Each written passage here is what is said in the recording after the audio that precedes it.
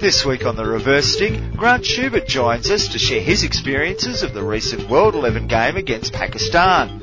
Akim Toussaint inside the TNT World Cup side, and heaps more.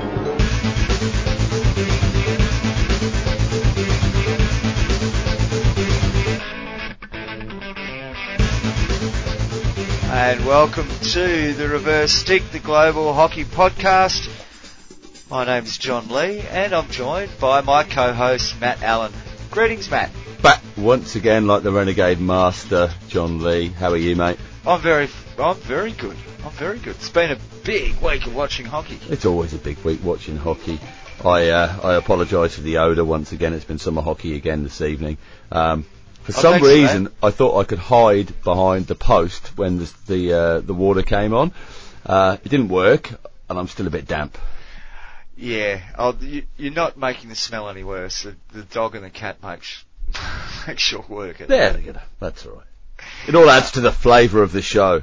Now, this week, I'm taking control because we just went way long last week and forgot half of the stuff we wanted to talk about. So we're going to speed things up this week, and but of course, lots to bring you as well. Though 2 great interviews. Oh, 2 very good interviews. We're going to be speaking to Grant Schubert, who's recently been up to Pakistan, as we mentioned in the interview, for the World 11 game. And mentioned on recent broadcasts as well. Yes, indeed, as we will talk about. And your mate, Akim. Yeah, and Akim Toussaint from Trinidad and Tobago Calypso Stickmen, who will be doing an Instagram takeover for us at the Indoor World Cup in Berlin. But let's get things kicking, shall we, with the news. And let's go through the results. I've got a pile of results. You've got some as well, I believe, Matt. So let's just go them in no chronological, i.e. calendar order. What's been going on? The 26th to 28th of January, France and Wales on the men's side of things had 3 games in the Antilles. Very nice. Very nice to go and play Antibes, is that it? Yeah, I think so. Antibes. Not Antibes. No, whatevs. Well, they went there and they played hockey. France winning all of those 3 games there, 4-0, 1-0 and 2-0 against Wales. What else has been going on? Argentina versus Belgium on the women's side of things have got a 6-game tournament going on at the moment. That finishes up on the 3rd of February. There's been 3 games played so far. 5-2 in the first game to the Argentinians, 3-all in the second game, and then 6-2. That's Argentina versus Belgium, the women's side. The USA and Netherlands, they played in Palo Alto there in California. I just finished up. I knew a guy from Palo Alto in California. Is there a song coming? No. So that just finished up last night or this morning. This morning. Yeah. The Netherlands winning all the games there, 4-0, 7-2, 7-1, and last night a lot closer, 2-1 in favour for the Netherlands there over the US. Yeah, some improvement for the US there, obviously. Absolutely. And of course, all of that was streamed via the Team USA website. We did share that through various channels when we saw the games popping up. Yep. There's also been the African Cup of Club Champions. That's right. That's the one. El Sharkia took out the men's title, their 23rd title. Thank you very much. Over Eastern Company, 1-0. Very tight grand final, that. And we, of course, have talked about El Sharkia over the past couple of weeks. Ghana Revenue 3rd, the Trustees 4th, Flickr 5th. And Samuel from the Trustees. Oh, yeah. Thanks for following us and getting involved on our socials. Police Machine, numbers came in 6th there. We also had the women's title taken out by, guess who? The Ghana Revenue Association. The tax man got them. Yes. Brilliant. It's their first title by a Ghanaian team. So they'll on be home soil. Stoked. Home soil. They beat Telecom 1-0. Ghana Police came in 3rd place. Carter Queens 4th. Strathmore Uni 5th. Was there a shootout for that 3rd, 4th place? I think there was a shootout there. Yeah, you might be right. And Yobi Desert Queens came in 6th place there. I have the best players, etc., for the women's side of the tournament from Ghana Police. Nafisatu Amaru. Yep. She tops top scorer with 8 goals. She's from Ghana Police. Telecom's Cynthia Onyango, goalkeeper of the tournament. And from Ghana Revenue, Mavis Burko was the player of the tournament. I tried looking for the men's, couldn't get it. That's all good. It might have been a different language. Loving your pronunciation, mate. Well done. I did okay there. So let me just tick that off. We've also got a Five Nations tournament going on in Spain at Malaga Malaga. That's going through until the 4th of February. For men, it involves Canada, Ireland, the USA, Scotland and Spain. Now, Canada has lost already the games that have been played 4-1. The Irish beat the Canadians. Spain got over the top of Ireland 3-2. The Scots down the US 3-1, and Canada beat Scotland 2-1. So that's the result so far. That tournament going through to the 4th of February. We've got the Malaysian Hockey League going on as well, Matt. Yeah, I think it's into the final stages now. Well, we're into the final stages. There's 2 rounds to go of the Premier League. One of those rounds is played today. The finals get underway, I believe, on the, where have I got it written down here? The 4th of February. For the other leagues, there's still, say, 3 or 4 rounds to go that'll be completed before the 4th of February. Yeah. For the Premier League, Terengganu is leading on 18 points. Kuala Lumpur is on 17 points. Did we not agree last week? Terengganu? Yeah, that's what you say it. Yeah, them. 1 loss to Kuala Lumpur, which is a separation. They've had 2 draws. Terengganu have had 3 draws, 17-18 points there. Tenaga Nasional Berhad is still in with a chance. They're on 16 points. University of Kuala Lumpur on 12. TNB Thunderbolts on 3, and Maybank for the ladies. Can you say that again with ladies on the end? Terengganu.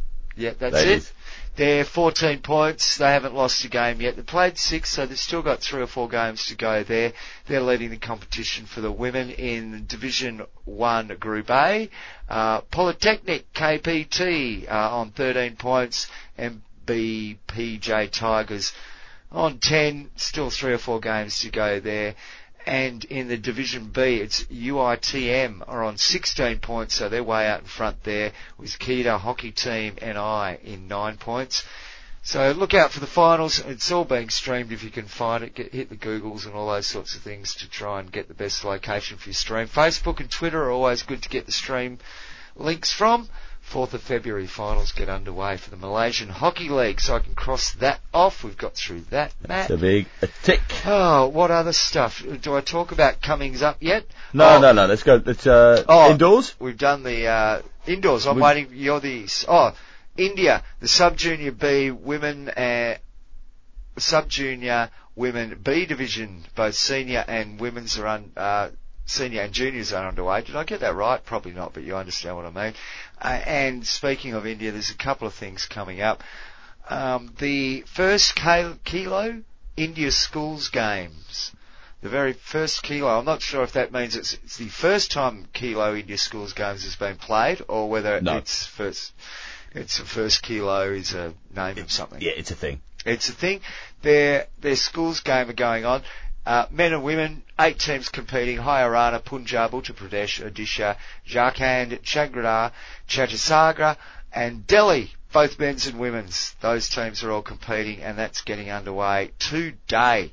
And that goes through until the final on next Thursday, or Thursday the 8th.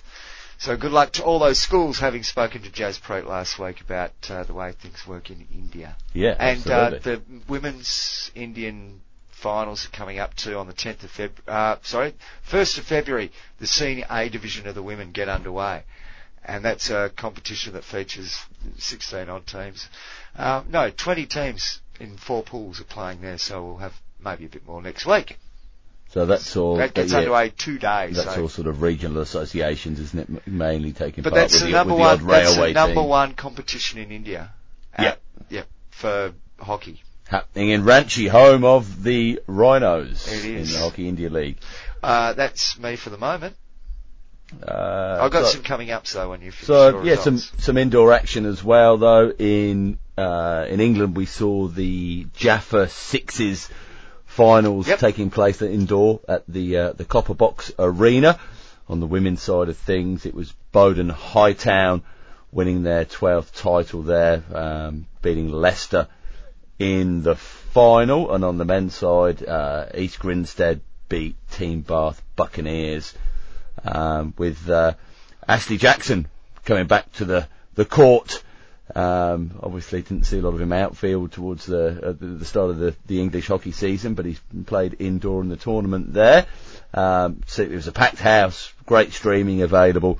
Just a fantastic Sunday for streaming regardless. There was Irish indoors, there was the English indoors, there was some German indoor stuff happening, there was the Kiwi tournament happening with India and Belgium and Japan and the Kiwis involved. There was the USA-Netherlands series in the US. There was the two games from Narrogin in Western Australia happening sort of, over the weekend between the Dutch guys and the Kookaburras. It was wall-to-wall hockey, and wasn't it fantastic? This is the first time I can remember missing more hockey than I could watch. It was virtually a full day. Not more than a full day. Because you were watching other hockey too. Yeah. It wasn't just because you were busy doing something else. It was because there was so much hockey going on. It was great to see. Now, of course, there was the Irish finals as well taking place. Ard's ladies took out the women's final in the All Ireland finals, and Three Rock Rovers took out the title for the men's. Now, of course, Three Rock Rovers, the home club of Stephen Findlater from the Hook hockey and Euro hockey. So, Stephen, congratulations that your boys had the 8-5 win over Railway Union. Now, of course, Railway Union is the club of Rob Abbott that we've talked about on the show before, and Rob was there umpiring for the event. So, well done, guys, there. I'm just reading on the Irish website here. A big thank you to Rob Abbott for all his hard work throughout the season. So, fantastic stuff. And it's a pity he barracks for Millwall. Well, Timmy Cahill's on his way back there. Have you asked any of those fabulously excited Millwall fans how many A-League games they saw of Timmy playing last year? Look, back to that ladies' final. Ards were 5-2 winners over Railway Union. So, double bad luck there for Railway Union, but well done for making it through to the finals. What else? Oh, well, we've also got the New Zealand Quad Series that happened involving Belgium, New Zealand, Japan, and the Indians. Yeah, some great hockey played there. Like I said last week. Great streaming too. Yeah, really good fantastic. Enjoyed it. Yeah, good coverage. And Belgium won both legs, didn't they, of the bipedal tournament? India won the first one, didn't they? No, Belgium did. Did they? Anyway, look, watch so much of it. It was fantastic. It was good to see great hockey. I'm not sure what it all meant, but it was good to see some good hockey played. Now, of course, Australia versus Netherlands played the two opening games. Previously featured on the show, young Matt Bird made his Kookaburras debut. He did, and we should, because we do have a connection to Matt. Because I was playing hockey with Matt's father before Matt was born, which is quite an odd feeling to see him come through that way. And I feel really happy for his parents as much as I do Matt, because I've seen, it's hard to say. You see what a parent puts in to give the opportunity for their kids. We're also living in this age of pushy parents where people complain about that sort of thing, and I don't think that's ever been the case with them. They've supported Matt all the way, and he obviously gets his goal scoring skills from his mother. But anyway, that's another conversation. And look, and there's club pride for us there with it, and we've spoken before about it. If you can get one of your own have an opportunity to play at the highest level, and you've watched them every step of the way, then geez, you can't be prouder as a fellow club mate. And can I also say apologies to the two? I think there was two Dutch young guys that made their debuts as well, wasn't there, during the tournament? And I've just certainly one, maybe two. Yeah. And it's only now talking about it that I've realised that we've been remiss in not mentioning them as well, because they deserve some recognition. We're making a special case for our mate Matt. Yes, we are, but quite rightly so. And look, yes. I'll be down there tomorrow night ushering our club mascots onto the field for Game 3 in the series. Game 2 was a 3-2 win for the Dutch. Mark Knowles was missing from that game, and it was a point made by Colin Batch, listening to something in the week that they want to be able to test the young boys and give an opportunity to play against some of these. That's what these games are all about. 200 plus game Dutch internationals. What an opportunity. So there's lots of tinkering going on. Hoping to see Maddie take the field tomorrow night, but look, equally happy to usher my little one out on the field for the national anthems before the game. I was going to say that it'll be a big day for the young girl. I've got to say, it's not the first time for her though. Oh yeah, she did Hockey Roos versus GB a couple of years ago. Oh, that's big. Still only a 7-year-old girl getting an opportunity, and we talk about Perth being a hockey hub, and these are the sort of things that we're afforded that you don't get in many other places within the world. It's a very special opportunity, and we're very lucky to be able to. And are you helping to organise all of these little kids? I am the field? the mascot organiser. I'm in charge of all 18 kids. To all our listeners, if you would like to identify Matt, probably by this stage that you get the podcast, you'll have to look at the replay, but Look for the guy that's being a duck. It'll all be calm on the exterior, but has no idea what's going on underneath. Quack. Yeah, exactly. So we did the Irish, we did the English indoors. Couple more things. German indoor finals are coming up this weekend. Okay. So there's quite a few have made their way. The teams have made their way through to the semi-finals, and they'll all take place this weekend. There will be live streaming. The same in Holland as well. Let me just have a quick check on Twitter here. If you check out the Orangi Hockey Twitter feed, in fact, go to @KNHB_NL.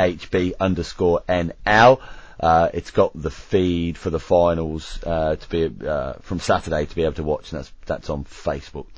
Okay, a couple more things to get through. Some coming up stuff. Spain will be playing Ireland in Malaga from the 6th to the 11th of February. That's the men going on there.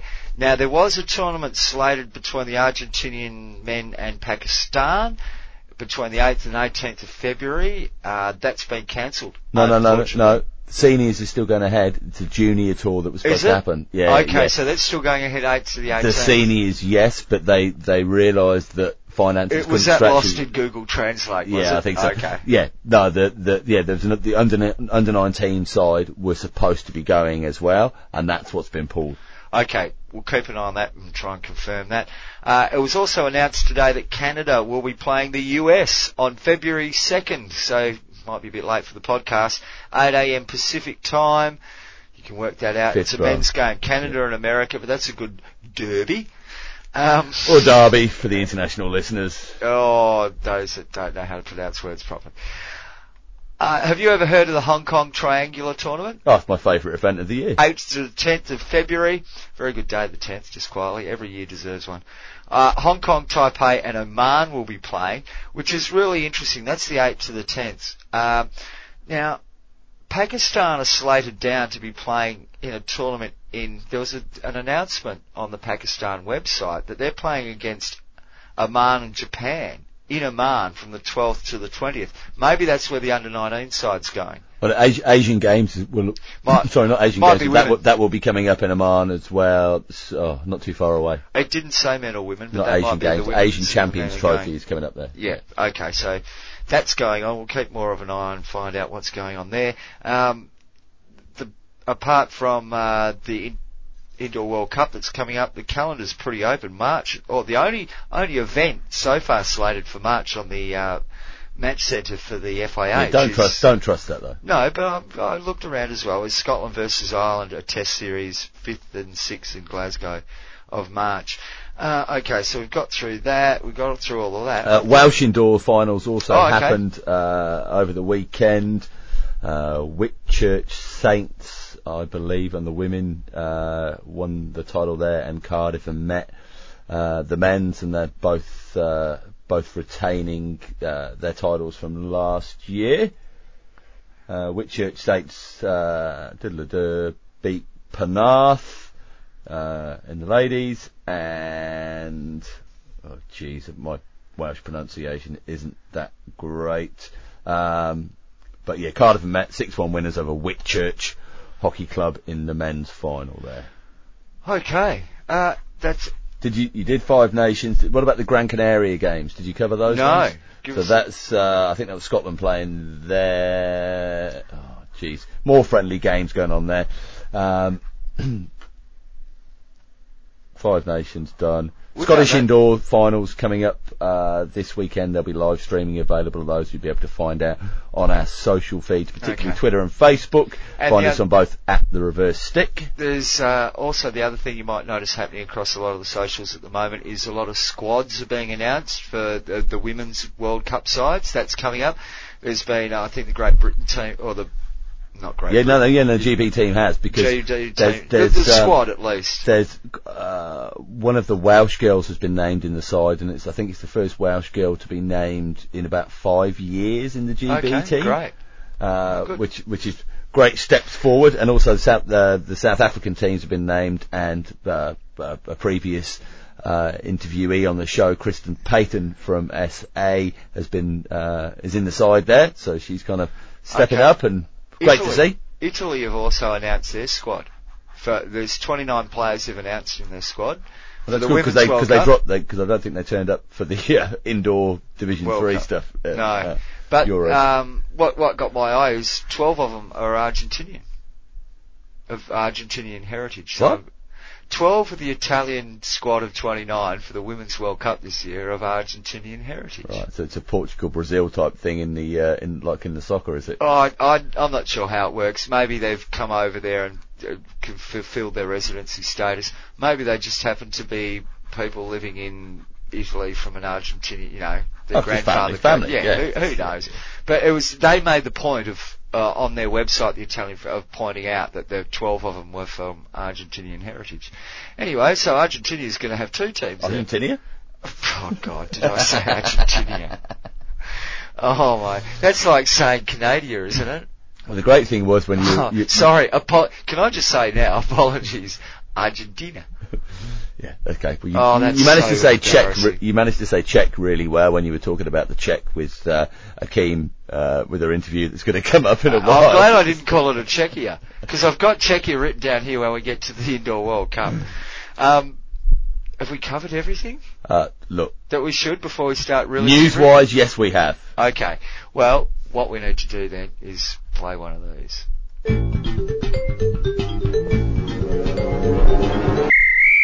You're listening to The Reverse Stick, the Global Hockey Podcast. It's time now for our feature interview, and we're sort of heading to Pakistan, but staying at home at the same time.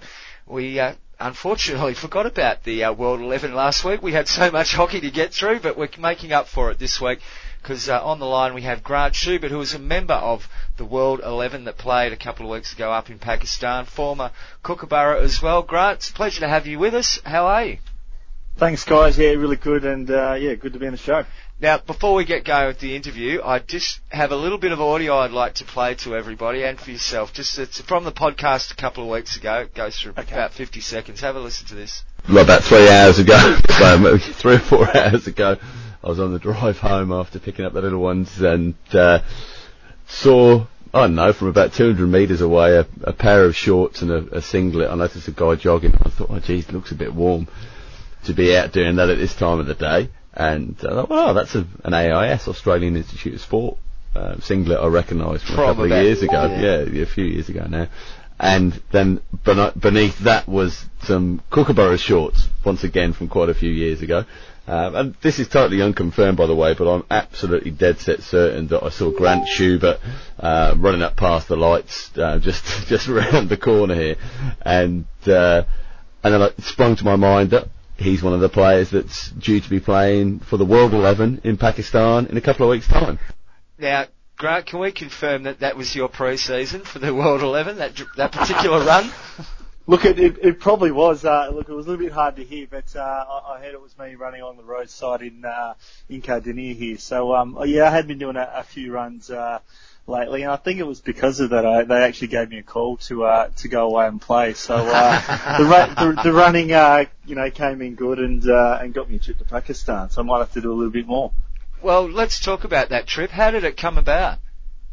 Yeah, it was actually I know Don Pryor, who was a very good umpire, back in the 90s, and did a fair few tours throughout Pakistan, and he was one of my coaches when I was still living back in Adelaide. So I'm really good friends with him, and he was getting inducted into the Hall of Fame there in Pakistan. They had a few legends that went over, from Holland, and yeah, basically just came from that. I think Don saw that I was doing a few runs on Facebook and then asked if I was sort of fit and interested, and passed my details on to Robert Lathouse, who was organising in Holland. And one thing sort of led to another, and did a bit of research, obviously, with safety that everyone always talks about, and decided it was good, and headed over, and it was a lot of fun, different experience, but it was really awesome to go over there and play and meet a few people and play with some of the old guys that I used to play against. So we had Ijaz Chowdhury from the PHF on the show, going a couple of months back now, and he was talking about the plans coming up for the World 11 games. Yep. And we got excited about it, and we've talked about it a lot because we all know about the hockey hotbed that is Pakistan, or was Pakistan, and wants to be again. What are your thoughts on the future of hockey there in Pakistan, and the gateway that an event like this can aid to getting international teams there again?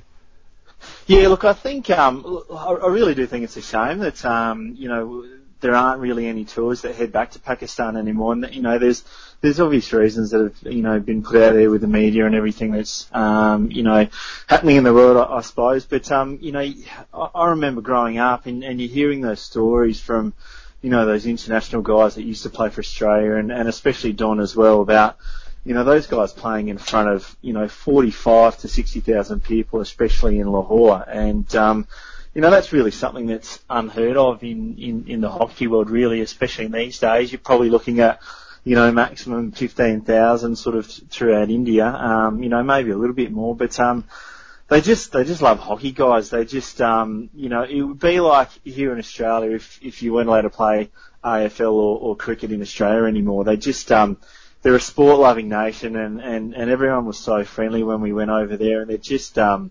they just need sport to get back into the country, because they're just looking for that positive sort of atmosphere around the country. And unfortunately there's a small minority that I suppose wreck that, and most of the people, as I said, in Pakistan, they just want sport, and especially hockey, because it's their national sport. And we got nothing but I suppose just everyone coming up to us saying thanks for coming to Pakistan, thanks for playing hockey here, because they really need it. So what did it look like upon landing there in Pakistan? What's your first impressions, and what happened? Yeah, look, we got greeted straight away as soon as we got off the plane by the guys that were organising it. They shipped us through, and I suppose we missed a lot of the media circus when a lot of the Dutch guys and the Dutch sort of managers came in, that was looking after the team. So there was a fair bit there, but we rocked up with Juan Escarre, from Spain, who's just a legend. And, my first couple of years of international hockey was playing against Juan, and just amazed. I think he was probably in his early 30s then, sort of thing, and he was just carving up. So to go and play with him and meet him at the airport after so many years, was really, really good. And, we got met by media there in Pakistan, but I think it really hit when we had our first media conference, in Karachi at the stadium there. It was just before we went out for a run, for a bit of a train, and just to meet everyone. And I reckon there was, there would have been 50 to 100, media personnel with cameras there. So the whole little room was just chock-a-block, and the same happened in Lahore. So, the amount of media attention that this, I suppose, small tour, received was quite outstanding, and just nothing that you'd get here in Australia. I don't think even with AFL or any of the big sports. Grant, you mentioned a few names from the players that you were playing with. How was it when because you didn't have much time together, did you, before that first game? No, we just literally had one training session. So, we basically met the guys. Some of the guys even flew in, the day of the training session or late that night before the first game. So a few of the guys there, we hadn't even, I think we probably played, I think it was like a 4-on-5 game, just a mini game the day before the first game in Karachi, and then a few of the guys arrived that night. So, none of us had ever, obviously, being a world team, had played together before. But there's probably 8 or 9 guys there that I used to play against back in the day, and quality players like Rob Reckers and Santa Fresia and Phil Burrows. David Allegro, who still plays. A lot of those guys still play, twos and stuff back home, but they've had a few months off like myself, and we're actually just ready to rip and get back into it again. So the first game was always going to be fine, but it was always going to be that second game. I think most of the old blokes pulled up a little bit sore. Playing with those guys, did you find that it was actually there was some sort of release in that you were playing instinct hockey? You weren't bound by team rules and coaching ethos and all those sorts of things. It was just playing the game. Yeah, it was. Look, it was it was always going to be interesting. Just chucking sort of 2 or 3 players from different countries together. But as I sort of said, they're all really quality players. So the first quarter that we played against the Pakistan, it was basically an under-19 team. So they're actually really good quality young players. And they recently played at I think it was under-18 Australian Championships in Hobart, which they won. So, look, they had plenty of pace, just like most Indians and Pakistan, kids do. So we sort of got run around the traps for about the first quarter. They scored a goal, and we sort of tried to play like them for the first quarter. And Wayne Ascara says, "Come on, guys, you're all a bit older. We just need to hang on to this pill a bit." And so we worked into the game, and the third quarter, we just held on to the ball, and I suppose the young guys didn't really know what to do, and we just held quality possession and took our chances inside the circle and came away and won that game 5-1. Yeah, a solid victory in the opening game there. Now, we talked a fair bit on the show about it was fairly late in the piece that they announced that it would be that junior side or a majority junior side playing. I had a bit of a theory on that. And look, basically it was you'd probably get flogged if you were playing the full Pakistan national side. What do you think about the decision about blooding those young guys against some of you more senior fellas?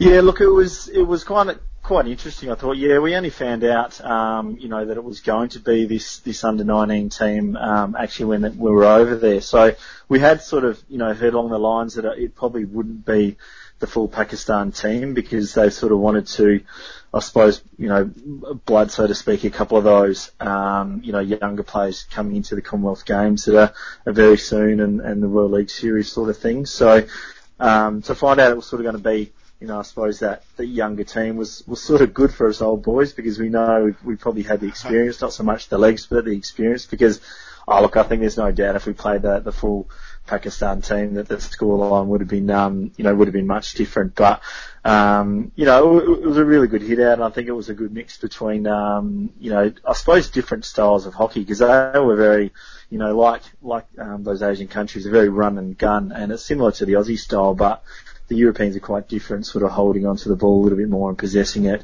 and probably making more opportunities up front. So, look, it was good fun, and look, I think a few of the guys would have loved to have played against maybe a few more, older Pakistan players, and I think also that might have drawn the crowd in a bit more. So I think the numbers at the crowds were probably a little bit down because it was the under-19 team, but they've started somewhere. I think that's what they need to do, and the more hopefully they can get tours heading to Pakistan, I think it's only going to be better to get the sport back out there again, and that there is sport being played in Pakistan.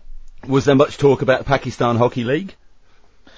No, not too much really. Look, there was a little bit. Obviously I don't understand, the language too much, so I'm sure it would have been spoken about a bit more. And, there was talk about it, them obviously trying to organise it and get it going and, that would probably be one of the first people to be contacted once it gets up and going. But look, I think it's going to be pretty hard for them to try and find, an opening window just with the way that international hockey is going at the moment. But, hopefully they can and, get a few players over there to promote the sport again.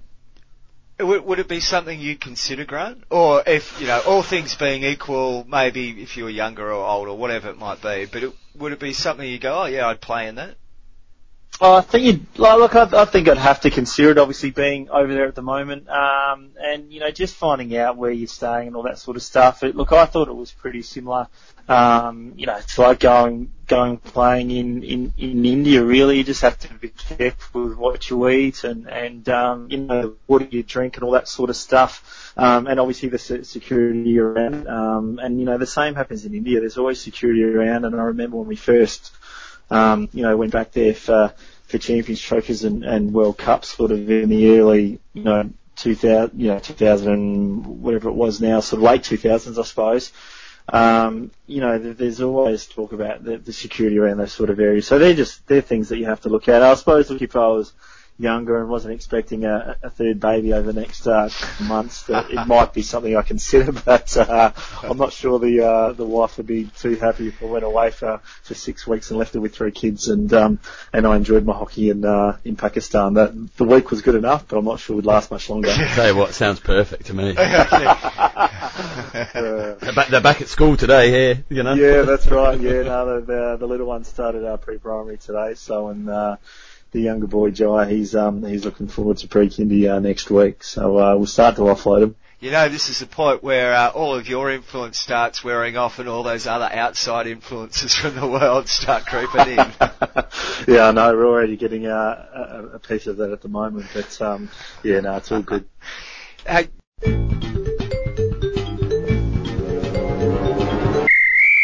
You're listening to The Reverse Stick, the Global Hockey Podcast, and that is Grant Schubert, who's just been up to Pakistan with the World 11 team, playing against Pakistan under-19 team. International hockey returning to one of the historically great places, foundation parts of hockey in a funny, different way, is it? Well, not funny. A hotbed. Hotbed? A hotbed desperate to get international sport back there. And look, why don't we be the ones that lead it as a sport and really cement and develop a new following there in Pakistan for the game? Absolutely. I'm happy to be a part of that bandwagon.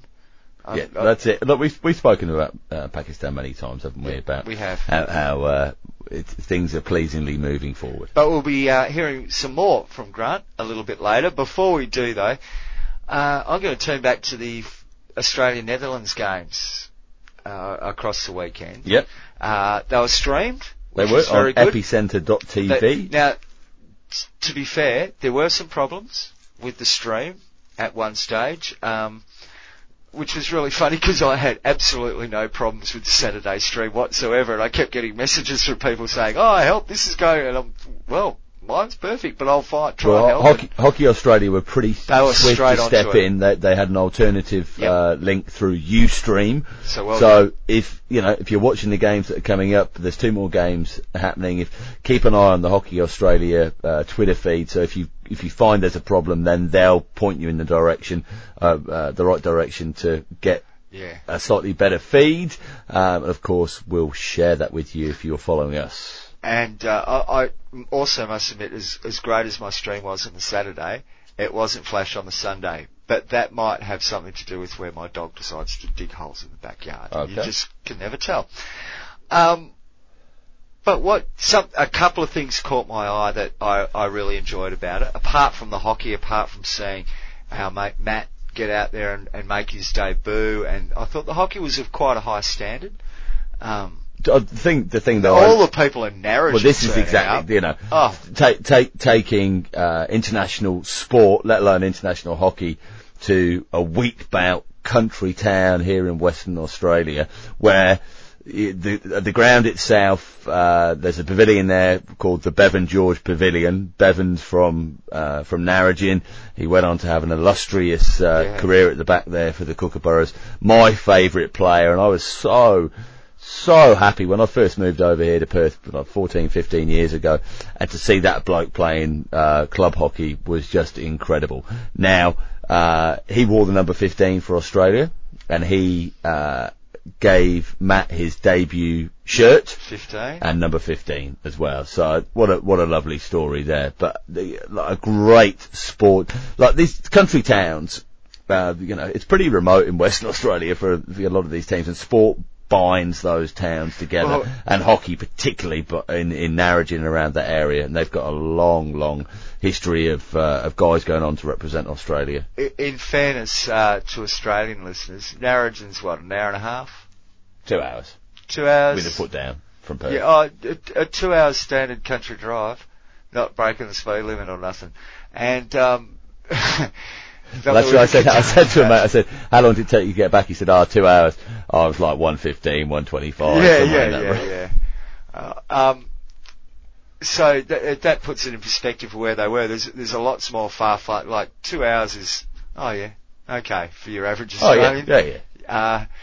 And it is in an area that's a big farming community, and it was great to see them all turn out for it. I've actually played at that ground before. You have? Yeah, well, not the ground that they were playing on. If you were listening to the commentary, I played on the dirt ground that Ashley Nelson was talking about during the commentary out the back. Except when I played on it, it was gravel. They had a bloke who drove up and down before the game in a ute with a piece of railway iron tied behind the ute to flatten all the gravel out.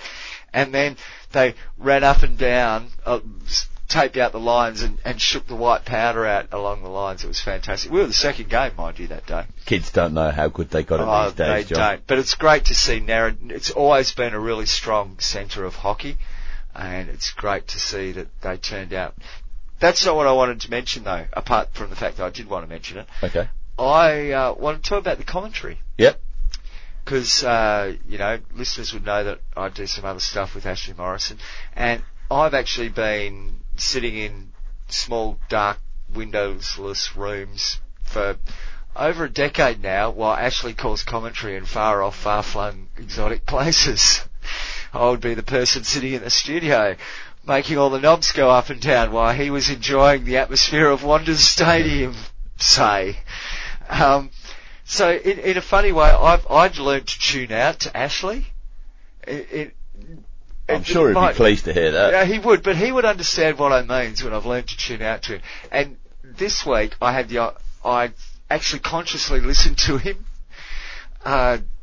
He would understand what I meant. Well, I would say he's one of the best hockey commentators. He's a bloody good commentator. He's hands down, he is a bloody good commentator. Get him on at the Commonwealth Games. Get him on at the World Cup. Maybe even Hockey India League, eh? Everybody knows that I India? might have a vested interest, but on this occasion I felt like blowing the trumpet for him because he is bloody good. Look, the other two people... Well, he's even better when he mentions us. Well, and we'll come to that in a moment. He does mention us, but we heard Ash Nelson on the weekend, yeah. And I thought she was excellent. She's superb, like a really great, balanced broadcaster. Absolutely. Gives really good insight, speaks very well. She's obviously a very intelligent girl, and really enjoy hearing her, whether it be pit side or in the commentary box. And obviously, the other person you're about to mention is Simon Orchard, they were interchanging let's between get commentary. through Ashley first. Okay, we'll get and it features Ashley, but of course Ashley Nelson, and when great minds think alike, mate. As the Dutch push back and get us underway. And I do know there are some people wish that the bully was back there. John Lee from the podcast The Reverse Stick is one who is absolutely pushing for that. He wants the bully back in the game immediately. Well, we've talked about this before, Ash, and I 100% agree. I think as far as a spectacle goes, there's nothing better than a bully, so I'd bring it in for the start of every corner if I had my way. Now, Ash Nelson is obviously a woman of great intellect. Well, I've already said that, haven't I? Well, I'll reiterate your point. No, thank you very much, Ashley, for saying that, and I agree with you 100%.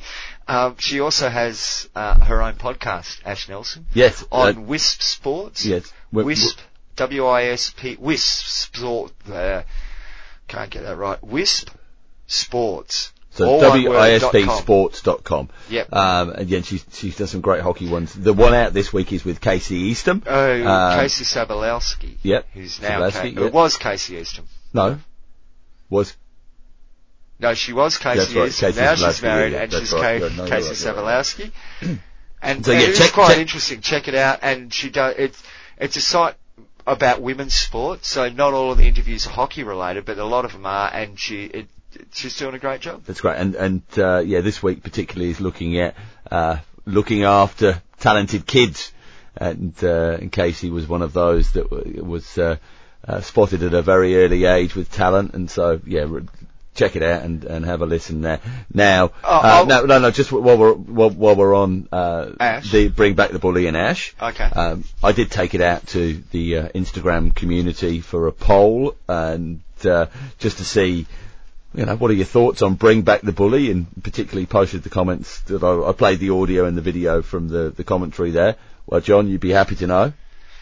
Well, 51% yeah, 49% nah. It's a mandate. We've got a mandate. Got a mandate. Listen up, FIH. Yes. Bring back the bully. And very soon there'll be a range of Bring Back the Bully t-shirts available to purchase. You'll be able to find on our website, www.thereversestick.net. You know how we talked last week about changing rules and all the rest of it? Uh-huh.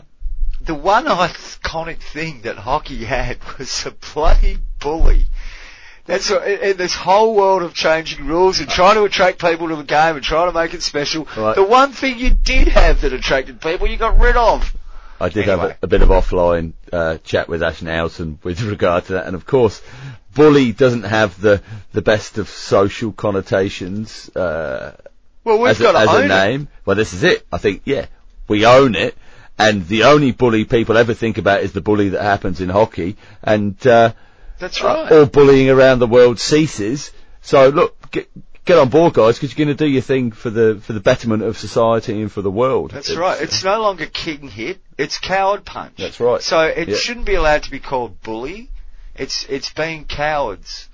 We'll call bullies cowards, and then we can take the bully back. So we're not going to do Bring Back the Coward, are we? No, definitely not. Sure. Now, let's get on to the other piece of commentary that came up on the weekend. Let me play it, Matt, and then we'll talk about it, because, personally, I loved it. Well, Wetton again involved, but Wetton now has conceded a penalty corner. Verga gets up smiling, has words with Jake Wetton. Billy Backer very quick to step between them, and that is good to see from Billy Backer, and that's why he's one of the captains. Verga still wanting to continue it with Wetton, and Murray Grime is now pulling the Argentinian-born Dutch player away from Jake Wetton. And Valentin Berger needs to watch it. No point taking it out on Murray Grimes. This will, you think, be the last play of the match. And it's the first penalty corner for the Netherlands in the match. Oh, Ashley, I'll take it out of Murray Grime. Terrible decision.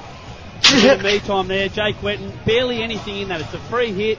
Look at me, 10 seconds to go, penalty corner, just to make the game interesting. Australia shouldn't be having to defend this penalty corner. Matt Allen, your thoughts? Look at me. Look at me. We should have put out the Keely Dunn warning before we play that, because she's tearing her hair out right about now. Watch out, Keely. Sorry, Keely, we didn't give you a warning that Orch was going to be appearing on this on this show.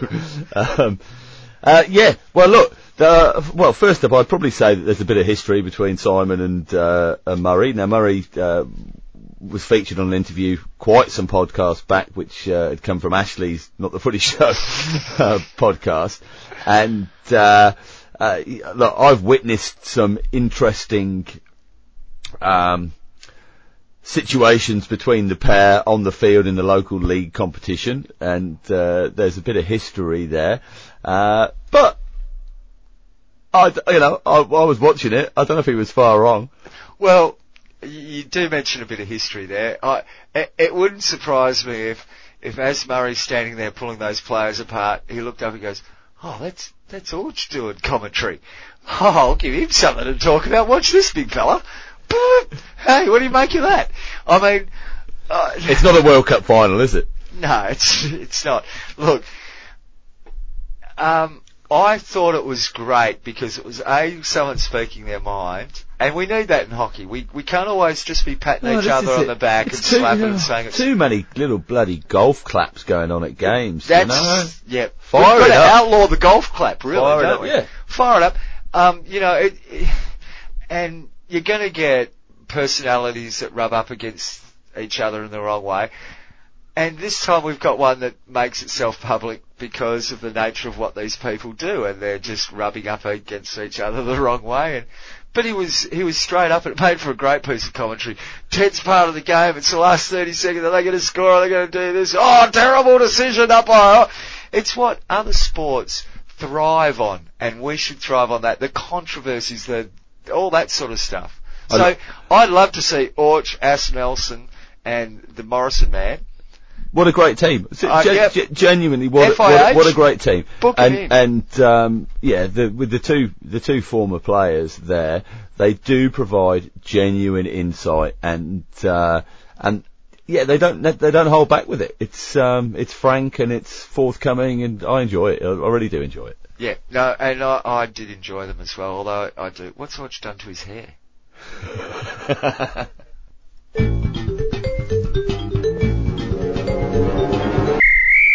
You're listening to the Reverse Stick, the Global Hockey Podcast. Now it's time to get back to part 2 of our interview with Grant Schubert. Grant was up in Pakistan playing with the World 11 games recently, and we're going to kick this section of the interview off with a bit of how Grant got into the game. Moving on for a sec, Grant. What about your hockey journey? We're always interested in how people came to the game and what they love about it. Where did you kick off? Yeah, I kicked off. My career started. I grew up in a small country town called Loxton in South Australia, which is about sort of 2.5 hours east of Adelaide on the River Murray. So beautiful little sort of area. There's 5 country towns. They all have about 7,000 people, and sport in each town is huge. And each weekend, each town travels to the other one, either playing footy against the other town. So it's a real massive sporting community, and I sort of started there as a 9-year-old. My brother played, I sort of just followed in his footsteps, I suppose. He was a goalkeeper, so it was only honest with me that I become a striker, and I could pat him up in the backyard and just crack some balls at him. So I don't think I was ever going to be anything other than a striker with him being a goalkeeper, and just sort of went from there. I suppose like most guys, they progress and make, I suppose representative teams, state teams and trials, and things just sort of progress from there. Shifted to Adelaide. That was after school in 98, and was part of SASI and was in Adelaide for a few years before, I made the development squad, so to speak, just outside that 24 of the Aussie guys in 2002, and decided it was best for me to pack up my bags and travel across the Nullarbor with the old man in my VL Commodore and settle here in Perth. So in those early days, Grant, did you, like that 9 years old, did you specialise in hockey, or were you multi-sport at that time?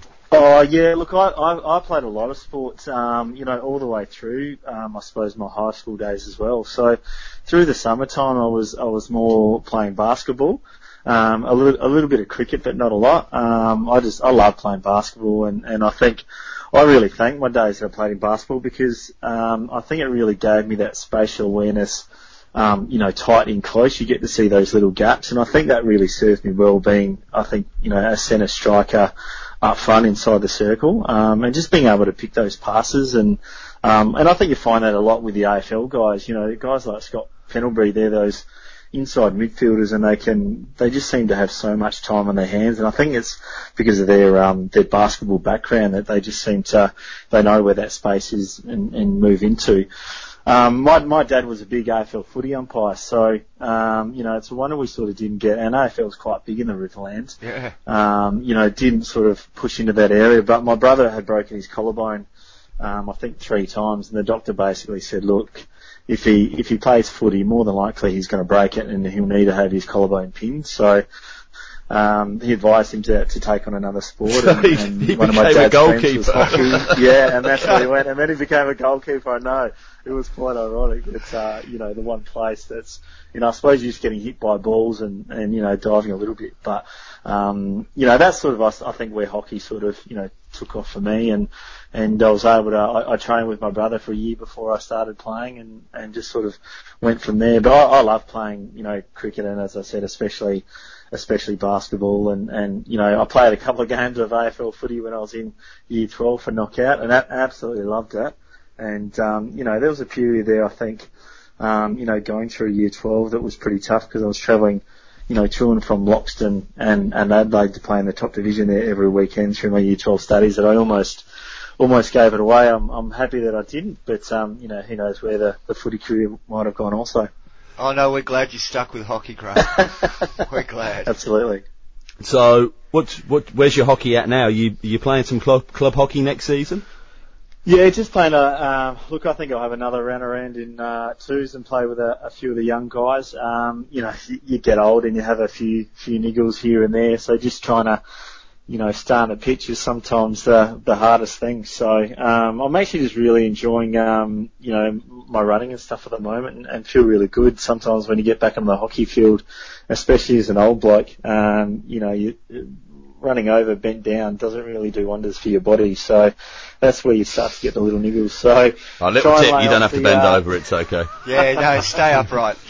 Yeah, I have to learn that. I have to tell myself to slow down, which is the hardest thing. So trying to push myself, back into the midfield as a centre half or a backman, and then I won't have to run around as much, I don't think. So, still playing twos with UWA. And just see where things go. I think the thing is that, I just love the game and love playing, and I've been asked about, coaching plenty of times, but I just feel that I've got many years to go, once I stop playing hockey to do coaching and that sort of stuff. And I sort of feel like, I can offer just as much on the field playing with the young up and coming twos guys through UWA and hopefully, make it a smoother progress for them into the ones and sort of, do my battle, so to, speak with coaching those guys on field, and, obviously at training as well, but, just still love hitting the ball around. That competitive spirit is still there. Oh, I think for the lower grades, especially having players like you, it's great for opposition and teammates alike to know that you're playing against people of that calibre. I know that, fitness-wise and that you might not be an international hockey player anymore, but you've still got all the stuff between your ears that made you an international hockey player. Yeah, absolutely. And I think, people talk about experience, and whether or not, with team selections, do you go with, youthful, pace and speed and all that sort of stuff versus experience. And I suppose, you notice it more when you're older that experience does, count for a lot of things, and just your quality of running around the pitch, compared to running around with your head chopped off sort of thing, not making those leads, as sharp, and I suppose not so long-winded sort of thing can make a massive difference. Now, Grant, what are you doing post an international hockey career? You mentioned you're waiting for bub number 3, so obviously that part of your life's pretty full. Yeah, look, I once I got out of hockey, sort of around 2010, I decided to sort of get into real estate sales. So I was in real estate sales for a good 5 years, and just found that I just really wasn't enjoying it. And I found that transition from professional sport, and there's a lot of obviously talk about it nowadays. From finishing my hockey career, and then going into the work career, I found that really difficult. So I can, obviously feel people going through that transition, is very hard, because I've sort of, been through it and sort of still going through it, at the moment. And, found it really difficult to enjoy the real estate sort of side of things. So the last 12 months, I started my own business, doing aerial photography, with drones for real estate agents. So if they need a picture for their marketing, then I do that, and also I draw up floor plans for their houses as well, and then put that together as a marketing package. So it's something that's flexible, allows me to look after the kids when I need to, because my wife is a full-time teacher for the next few weeks until the bub comes along. But she's a teacher at Santa Maria, so her time is taken up quite a bit. So a website to plug? Beyond is the business, so you can look it up over and beyond.com.au, and have a look at it. And if you've got any real estate friends, then be more than happy to draw up some floor plans or take some photos, and it's all necessary for selling a house. You heard it here first, folks. If you're in the Perth area, that's right. where you need to look. Or even not, fly him over there. Fly the kids over as well. That's right. Just the great point you just made there, though, with regard to, what's the future for life after hockey, or whatever it might be for people like yourself in sport. Do you think we do enough as national associations to provide the building blocks for that next level, the next step? Oh, look, I think there's always more that can be done. I think for hockey, we always had, athlete career, educators and all that sort of stuff that we spoke with. And look, I suppose for me, and the hardest thing was, all going through school, I really never knew what I wanted to be. So, growing up and getting to those later years in school with 10, 11 and 12, I just didn't know what I wanted to be. I didn't know I wanted to be a teacher or, a cabinet maker like my old man sort of thing, or, anything. So for me, it was really tough because I never sort of had that set goal of what I wanted to do aside from hockey. And for me, sport was always my passion and just loved it. So, it was always difficult for me. And I think, they're probably the people that, sort of really struggle afterwards are those guys and girls, that they just don't know what they want to do apart from sport, because it takes up such a chunk of your life for so long at that younger age that it's well spoken about that it can be very difficult. So, I think there's always more, and it's probably harder for those sports that don't really have a lot of financial backing sort of thing. Yeah. I went through times in my hockey career when, I was living off, $30 to $60 a week, trying to make them, ends meet sort of thing, and not wanting to ask for money from everyone, and you go for, 2 or 3 days, living off, very little sort of thing. So, I think it's always tougher for those, and I suppose a lot of Olympic sports, because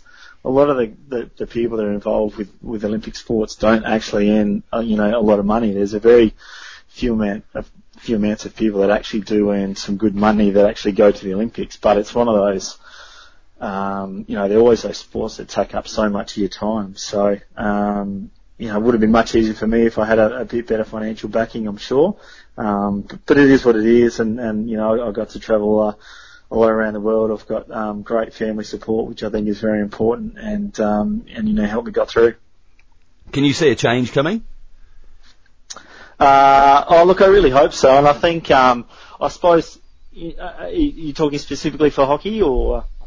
Oh yeah, I don't give a stuff about any other sports, to be honest.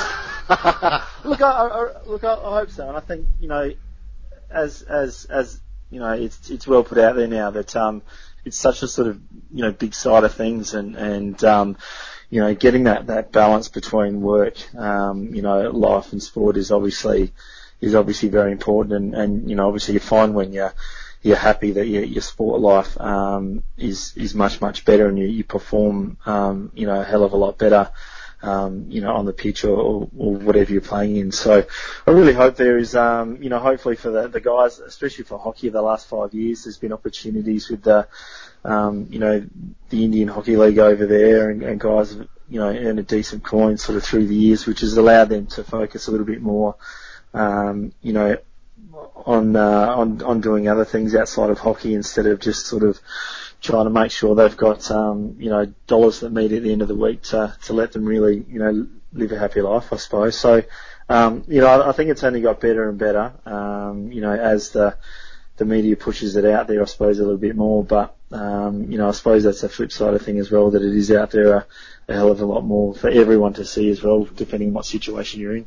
You mentioned media there, and of course you were one of the co-hosts of the Short Corner show that appeared maybe 4 or 5 years ago, yep, which kind of focused on local league, Premier League stuff here in Perth in WA. Any future in the media for you? Because I thought you did a cracking job on that show.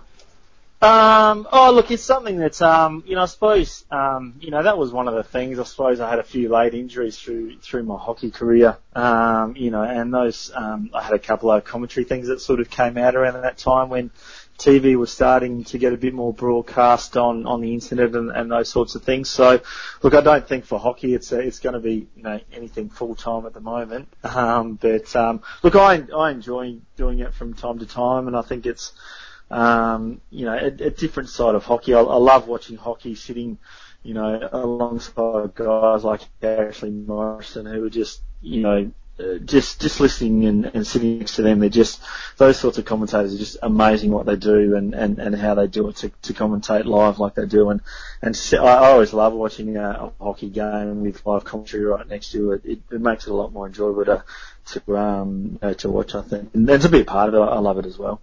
Yeah, well, you mentioned Ashley Morrison there. We don't talk about him much on the show. We won't. I'll make sure I won't play. I'm not going to play this guys. No, you're right.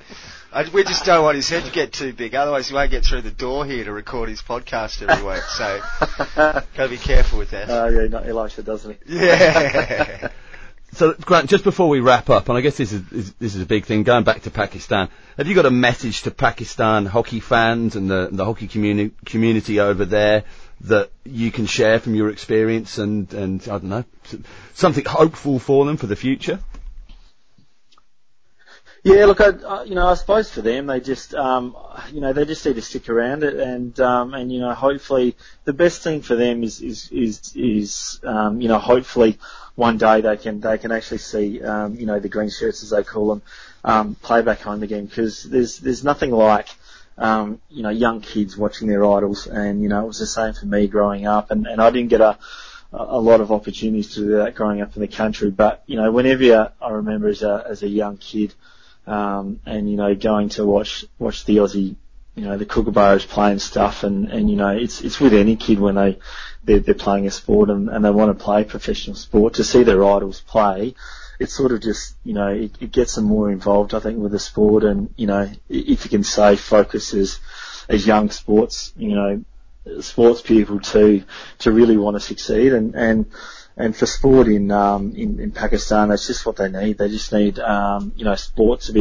professional sport to be played in their country again, both, if it's cricket and hockey, and that's all they want. They just, they just want sport to come back to their country and play, and when we were over there, everyone was coming up to us and saying, thank you so much for coming to Pakistan, and thanks for coming here, and thanks for, bringing hockey back, sort of thing. So, that's just got to lift everyone's spirit, I think, if that happens back in Pakistan, and hopefully, the world can, hopefully come together and start to bring sport back there, and, everyone knows that, sport makes everyone happy, and it could only be good, as I said.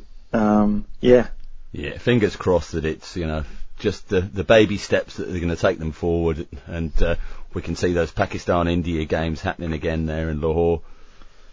Yeah, absolutely. And I mean, I remember my first trip away with the Kookaburras to the Champions Trophy in Amsterdam in 2003, and it was an India-Pakistan game there, and I think the end score was 6-5 to India, but it was just, amazing scenes there, and there was probably 7,000 or 8,000 Pakistan and Indian supporters on the other side of the field, and it just felt like you were over there. It's just, they love their sport. They're just crazy, and they, as I said, they get into it so much, and it makes that atmosphere so much more enjoyable to play in. Sensational. Look, so pleased that you've managed to get over there, and so pleased that there's something happening. They've improved on their media presence, and it seems to be heading in the right direction. One last question, Grant, before you go. Yep, go for it. Bring back the bully, yes or no? Nah, because I was never really any good at it, so leave the bully out. Well, edit that, chop that, okay? Okay, that's all right. Do you want to re-record that now? Yeah, that's good. Look, Grant, it's been a pleasure having you on the show. All the best for the University 2s. And number 3 coming your way as well, and whatever you happen to be doing in the future. Oh, the drone stuff. What was that website again? You wrote it down. One more shout out there, Grant. The website to find out about the aerial photography is? Over and Beyond, mate. Overandbeyond.com.au. Take a look. We're on Facebook, Instagram, all those sorts of media outlets. So, beautiful stuff. We'll give that a plug on the socials.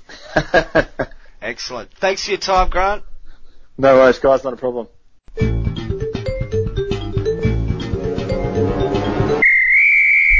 And that was Grant Schubert, World 11 player, Kookaburra, all-round, general, nice guy. And look, the last question there as well that you'd answered with regard to, which Grant answered regarding the his message to Pakistan. Drag Flick World, that's especially for you. Can you promote us on your website, please? Jeez. Now we're at an hour 10 of the podcast. I bet we better get on to the Indoor World Cup that's happening at Max Schmeling Hall in Berlin from the 7th to the 11th of February. That's right. Men's and women's are both happening simultaneously. There'll be all sorts of streaming going on. Euro Hockey TV will have all the action. You'll be able to keep up with all the sport. Everything will be there for you to be able to watch. And make sure if you're there, you get a selfie with Sabina Hahn and the hockey kids, because there's a lot of promotion going on there, and there's free packs to take away for your clubs and to aid in the promotion of the game. Just quickly, 2 pools in each, the men and women. Pool A, Australia, Czechia, Germany, Kazakhstan, Poland, and TNT. More on TNT in a minute. Right. Pool B is Austria, Belgium, Iran, Russia, South Africa, and Switzerland. For the women, Pool A, Belarus, Kazakhstan, the Netherlands, Poland, Switzerland, and the US.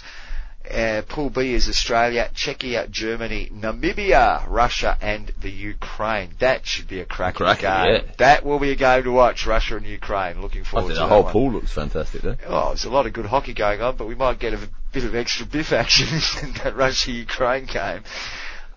Geez, I tell you what, like I've only played a couple of seasons of indoor, and I fall over lots. I'd much rather fall over outdoors on a turf than I would do on the indoor boards. That's always been my consideration. Oh, jeez. Well, I actually got concussed falling over this year. Yep. In a game. Just fell over and got concussed. No one hit me, no one did. I just fell over my feet. Great thing was he didn't know what the score was. No, as it turned out, that was... And then drove himself home. Oh my goodness. I wrote a post about that. It won't be happening again. And you can read our post as well at thereversestick.net. Oh, yeah, there's lots of stuff going on there. Yeah, you can read my experiences of concussion. It's on there under the hook, I think, or is it? Oh, it's in there somewhere. Have a look. Something about head injuries. Time now, though, on the back of the World Cup, Indoor World Cup, our next interview. That's right. So we're lucky enough to catch up with Akim Toussaint of the Trinidad and Tobago Calypso Stickmen. Now, Akim will be taking over our Instagram account at some point throughout the tournament, so we're looking forward to bringing you some inside information. Look, the sound quality is not great from the interview because his teammates are having too much fun in the background. So if you can allow us a little bit of leeway on the sound quality with this, but bear in mind that vibrancy and excitement will be transferred onto our Instagram account in coming days, then you'll get a bit of the vibe, and I'm sure it'll be lots of fun. So yeah, great to chat with Akim. Akim was actually the gent that I first met that put me in touch with Pat at TNT Hockey, and then subsequently Raya that we interviewed early doors on the podcast. So we're big fans of TNT Hockey, and we wish them all the best in the upcoming World Cup. It's obviously gripping the islands nation, and here we go. Here's our interview with Akim Toussaint from Trinidad and Tobago Hockey. So, joining us on the reverse stick today is Trinidad and Tobago representative and soon-to-be World Cup attendee and participant, Akim Toussaint. And the guys are over there in Europe at the moment, getting all set for the Indoor World Cup coming up in Berlin.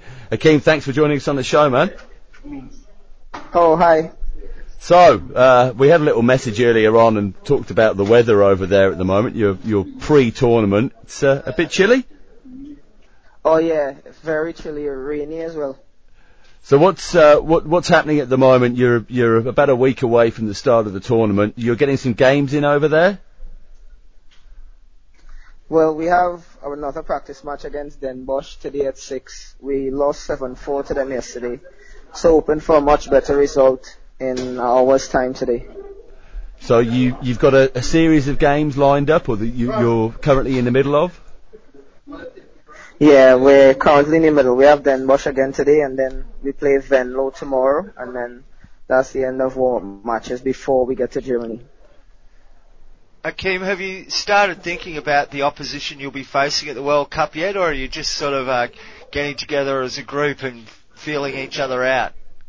Well, we haven't really spoke about the opposition yet. We're just trying to get our groove back, playing against top opposition here in Europe, and then as soon as we're finished here with these games, then we'll do a nice little summary on our opponents at the World Cup. Now, I've seen lots and lots of coverage coming out of the social media accounts of TNT. It seems to be that there's getting some really great press coverage happening across the islands. What's the mood like back at home, and what are the feelings of hockey lovers back there?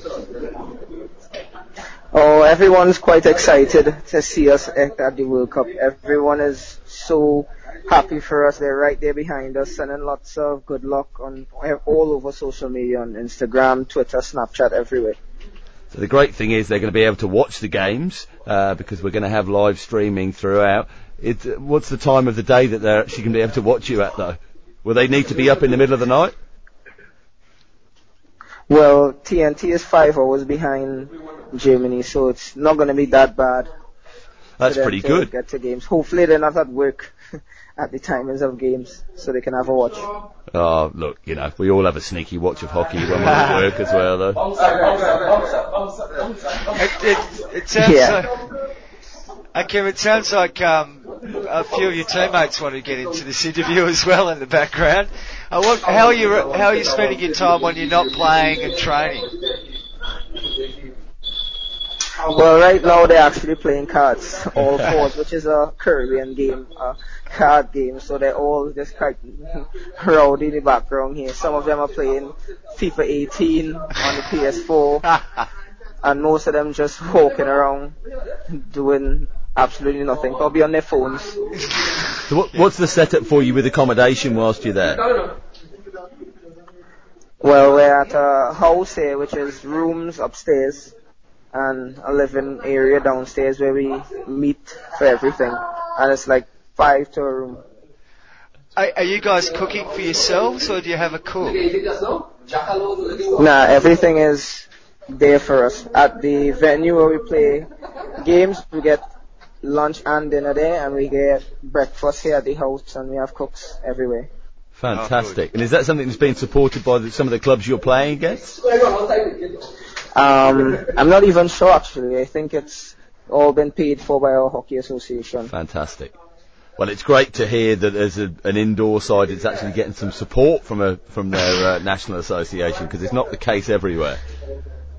Well, we actually got lots of support from the government for coming here for qualifying. They had a big picture with a check for $1 million TT for us to use for preparation as well as the tournament in Germany. So you're in Europe playing some club games at the moment. When do you land in Berlin, and what does it look like when you arrive there? We're leaving here on the 4th, and we go to Berlin, and then I think we have 1 or 2 practice games against teams there, and then straight into the tournament. It sounds fantastic, and look, we're really excited to be able to look on and watch the top indoor nations in the world take part. Where does indoor hockey lie within the hockey landscape back at home in TNT? Well, it's on par with outdoor hockey. We play indoor for half the year and outdoor for half the year. Is that a weather-driven thing, Akim? Well, we only have 2 seasons, rainy season and dry season, so it's not really weather-driven. You play it whenever. We've talked a lot on the show in the past about indoor hockey providing an opportunity for smaller hockey nations to be able to compete at the top level, because perhaps they might not be able to get a 16 or 20 man or woman squad together to compete in the outdoor game. And it's obviously being shown by you guys from the success that you had in the Pan Ams. that there's an opportunity to mix it with the big boys. Yeah, and no, it's such a good game, as well as it does give the smaller nations a chance to fight against the top nations, as well as we normally never dominate at Pan Am level, and in no way actually dominated at this last Pan Am here, which nobody expected. Yeah. What are your realistic expectations for the tournament, Kim? What do you think is the best that you can do? Well, realistically, our expectations are just finishing the top 8. See, I was expecting you to say we're here to win it. It's not the main goal, it's like what we expect to finish. But then we really want to come top 3 if we could actually manage to get into the semi-finals. Fantastic. So that, and look, that's in a tournament as such as it's set up, that's obviously got to be an opportunity for you. Yeah, there is. So, Akim, you've kindly said that you're going to take over our Instagram account over the tournament. So we're really looking forward to getting a bit of an insight into what's going on in the camp at TNT Hockey with the Calypso Stickman. Look, from the fun that we can hear in the background at the moment, I'm sure it's going to be entertaining. So, really, we'll be urging our listeners to get onto our Instagram account and see what's going on with you boys. Yeah, lots of fun. They're always just ready to do everything. Who's winning that game, Akim? This game at the moment? Yeah, name some names. Yeah. The card game, I'm not sure, but it's Ron and the umpire that came out is Donny versus Tariq Makano and Mikhail K. I'm not actually sure who's winning. Tariq Makano we've mentioned a few times in the show recently. And we think that he should have been in the nominations for FIH Young Player of the Year, considering his successes at the Pan Am tournament. Oh, yeah. You rate him? Yeah, I rate him. He's quite a good young player. Well, look, Akim, we're going to let you get back to the fun and games that are going on there. Obviously, this is a great opportunity for some downtime, but the serious business of hockey is all in front of you.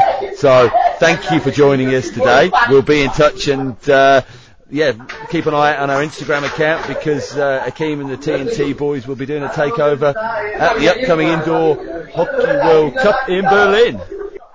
Alright, see ya.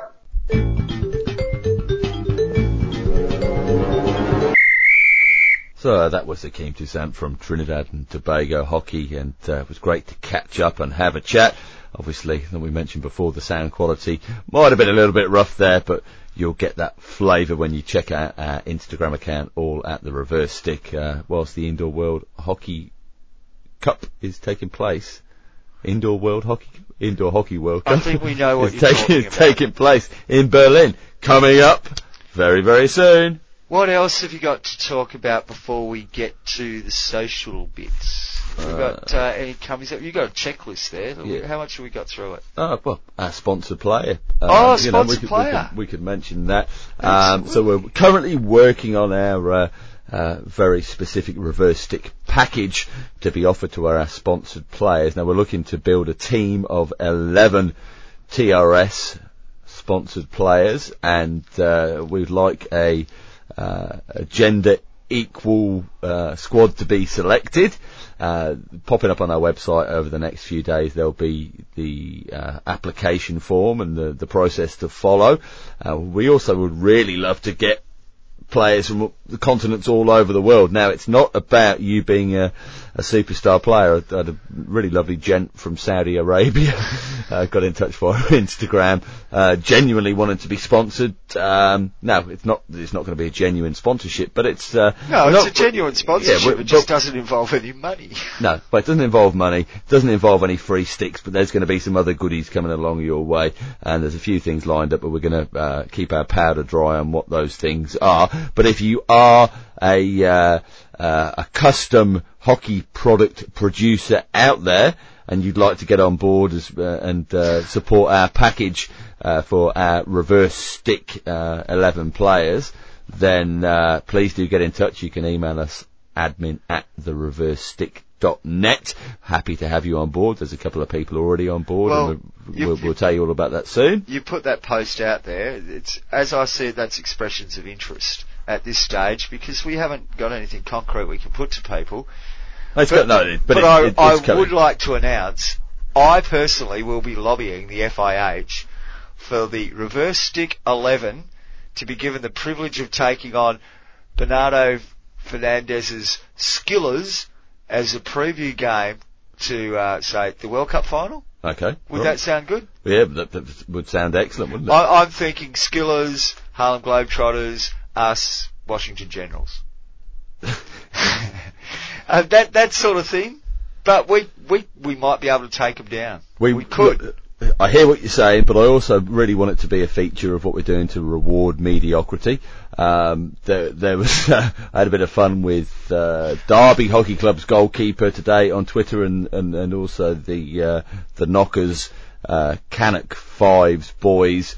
Some of them are putting their hand up, to get involved. They think that, their training sessions take place in a pub anyway, and they think one of the blokes should be eligible because he went over the road to get some fish and chips halfway through their training session. They're getting close. Well, they're not. Yeah, they're not bringing fish and chips here though. But we can only be off by the time they get it. But Knockers, you're gonna have to pick one. We can't pick your whole team. We're not sponsoring the whole team. You need to pick one, your standout performer. Who's going to represent you on the world mediocrity stage? Yes, we've got to pick one. That's it. So look, that's all going to come out on our social media: Facebook, Twitter, Instagram, all at The Reverse Stick. What else is on your list?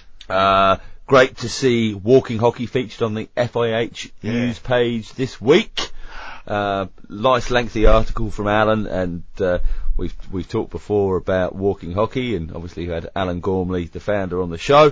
So check that out, fih.ch/news. It's one of the top articles on there. Something else on the FIH website that I know you'd be interested in. Big announcements. Big announcements. The final 3 for all of the FIH awards this year have been announced, so we'll just go through them quickly. Do you know why it's final 3?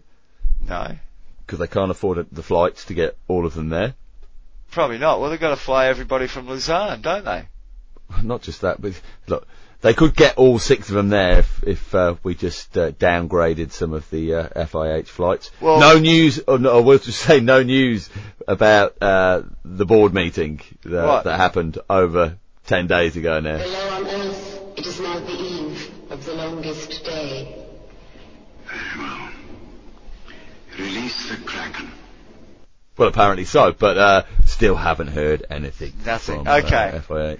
Okay, the Women's Player of the Year, Delfina Marino from Argentina, Louise Welton from the Netherlands, and Stacey Mickelson from New Zealand. Where'd you get Louise from? Oh, well, look, it's got Lidvig. Oh, God. Apologies. Stacey Mickelson. I got that right. Oh, yeah. We'll leave the Men's Player of the Year for a second. The Women's Goalkeeper of the Year, Aisling, you say it. Hoog. I don't think I get that right, but Jackie Briggs from the USA and Maddie Hinch from England. The men's goalkeeper, David Hart, who I'm led to believe is a very good goalkeeper. Juan Vivaldi, who's also a very good goalkeeper, as is Vincent Van Asch. No, he's from Belgium. terrible. He's terrible. How's he make it? Oh no, I'm joking. What are you thinking? The Women's Rising Star of the Year, Maria Jose Granato from Argentina. And of course she should win it. You reckon? Oh, Christ, yeah. Is she really a rising star? Yes. What's the criteria for being a rising star? Under 23. Just under 23? Yeah. Yeah, you see, you've got players who've played 150 games by the time before they're 23. Well, we're going to talk about that in a moment, aren't we? Okay. Nikkei Lorenz from Germany and Zander Voort from Netherlands. Yeah. Oh, good. Now, this is the one I knew. No, just very briefly, you went through the goalkeepers of the year, and I read an article. I mentioned Ashley Morrison again on his site, which is talking more broadly about sport. Well, he knows David Hart is a very good goalkeeper. Yes, he does. But he also knows Maddie Hinch is a very good goalkeeper, and he mentions in his article that would Maddie Hinch be, despite being voted the best goalkeeper in the world last year, would she have been more happy or to have received the Best Player of the Year award? And why do goalkeepers have a separate category when they could be equally? I don't know. You know why they have a separate anyway. category? But so they get some sort of recognition. So what you think this is somebody who's a goalkeeper that's got onto the board at the FIH and is just trying to get more goalkeepers coming through as 8-year-olds and 9-year-olds because there's a profile and something to go for? What I'm talking about is how many goalkeepers would ever have an opportunity to win. You know, okay, Matty Hinch did play well in that tournament for her team. Wait, no, hang on. How many left halves? Don't argue. Let me finish my point. We're going to have a biff now. Come on, let's get it on. Break some bottles. Mate, I had one earlier on in summer hockey. Don't worry about it. Huh? Some big fat bloke thinks it's okay just to body charge me. That's fine. Well, this one's the other way around. I won an Oscar for my performance. So it was like a dying swan when I went there. Yeah. Anyway. My point being... You know who you are. You've got more chance of winning an award by being the best goalie at a tournament than you have being a goalie and winning the best player. I understand why, but it's what but why? Well, they've got their own award. It's all right. So top goal scorer, best goalie. Matty Hinch, if you want goalies included in the best player for the year, get rid of the best goalies. That's my point. Well, why would you do that? Oh, come on. What, you want to take that recognition away from goalkeepers? No, Matty Hinch had a great tournament, but does that make her the best player at the tournament? There's no guarantee she would have won anything. Well, what makes anybody the best player at the tournament? Exactly. So why wouldn't you allow... Are we agreeing on the same thing here? Why wouldn't you allow goalies to just keep their award and just not vote for them in the player of the year? They've got a goalkeeper of the year because they're different. You know how different goalkeepers are, big fella. Don't start.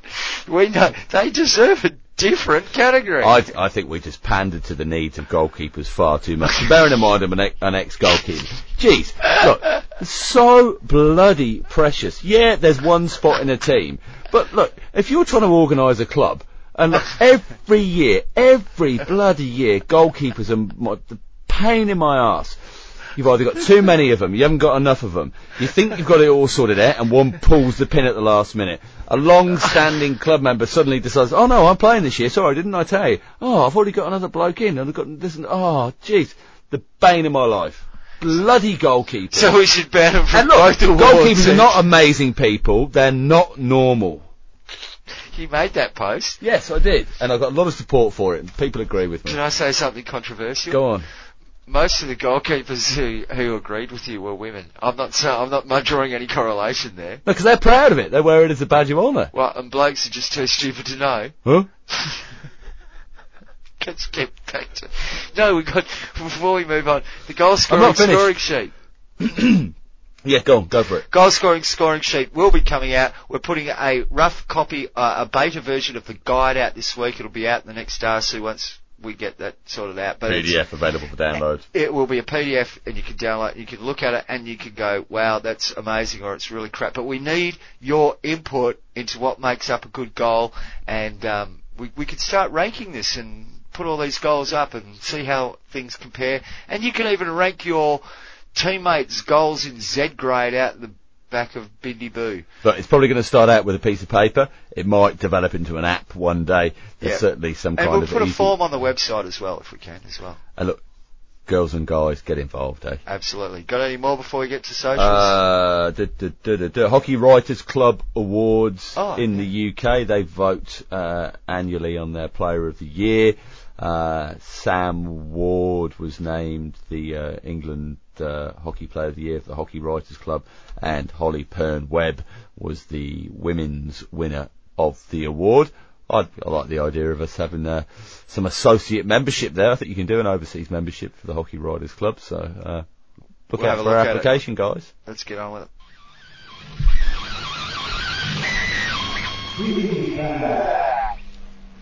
Feedback. So yeah, lots of activity on Twitter. We're going to keep this fairly brief though. And thanks for coming tonight. It's good night from him. Yeah, it's good night from him. Look, before we kick into that, Andy Wilson, that was our terrible interpreter alongside Gigi in last week's show. I'm not saying he was terrible, but he offered absolutely nothing. But he got his photo up on the podcast artwork. Andy's very first episode of the Frank Hockey podcast has been launched on SoundCloud. Good stuff. And that's with fellow Spanish coach, the head coach, Adrian Locke. And I'll be honest, I got about into the first 10 minutes, but I had trouble with maintaining the thing through Twitter, through the phone that I was listening, and blah, blah, blah, blah. So I will be listening to the whole episode tomorrow. And he's also working on getting the iTunes feed and all that sort of thing. But it's the Frank Hockey Podcast. Now, it's a bit of a strange spelling, so it's Frank, F-R-A-N-C, and then Hockey, H-O-C-K-Y, without the E, podcast. If you search those terms, then you should be able to get a hold of it. But as I said, Andy's working on other things in the background to get it up. It's got a very jazzy vibe. I like it. If anybody's ever watched the Fast Show with John Thompson's jazz, nice. Okay. Thing, it's got that kind of vibe. I felt very relaxed instantly listening to it, and I'm looking forward to listening to the rest of the podcast. So check that out. But once it's up on all the other links and bits and pieces, then we'll share that with you. Anything else? FIH. What do they do for a living? Oh no, sorry, that's just a little note to myself there, wasn't it? Okay. Some debate on debate. Came out of Southern Fried Hockey, which had plenty of comment. Was what do we call the one-on-one shootout, showdown? There's lots of other options given up there. 8 seconds is just something that's said in the States sometimes with it. What do we call it? There's no standardisation on the one-on-one playoff at the end of the game. I don't care what you call it. I'd still prefer a flick. I like the tension that builds with the whole build up to a penalty flick with the goalies there and the player has to walk up and I love that. If we're going to have to choose one moment in time. If we're going to choose between the two systems and there's an argument about whether you use them at all or whatever, but if I'd go penalty flicks. That's my opinion. I'm not going to kick up. You could call it that, but I'm not going to kick up a stink because more people say, we'd rather see it that way. Oh yeah, whatever. I mean, essentially, they're both games of chance. I prefer the tension that's created by that single moment of the penalty flick. Yeah. Whereas, we've so John's just gesticulating around here at the moment with his shoulders moving around in the air. I'm assuming he's a goalkeeper. I was. We'll have to post that photo. There's a photo coming up, of John in some vintage gear as a young tacker. Yeah, vintage goal again. No gloves, mate. I don't know if you noticed that. Bare hands. Just grab that ball. Bare hands. I think that's about it. Well, look, socials, guys, please do get on and find us on Facebook at The Reverse Stick, on Twitter at The Reverse Stick, on Instagram at The Reverse Stick. Absolutely. We can really do with boosting our growing numbers on our social media feeds, so on Facebook, Twitter and Instagram, all at The Reverse Stick. And of course, if you're on iTunes, give us a 5-star review and or a 4-star or a 3-star, we don't really care. Stars. But give us some stars, tag your mates in, share the podcast, and help us share what we're trying to do for the hockey community. And we look forward to your company again next week. Till then, enjoy the hockey. Cheers, guys. And enjoy your kiddies at the Netherlands game. Oh, looking forward to it. Great stuff.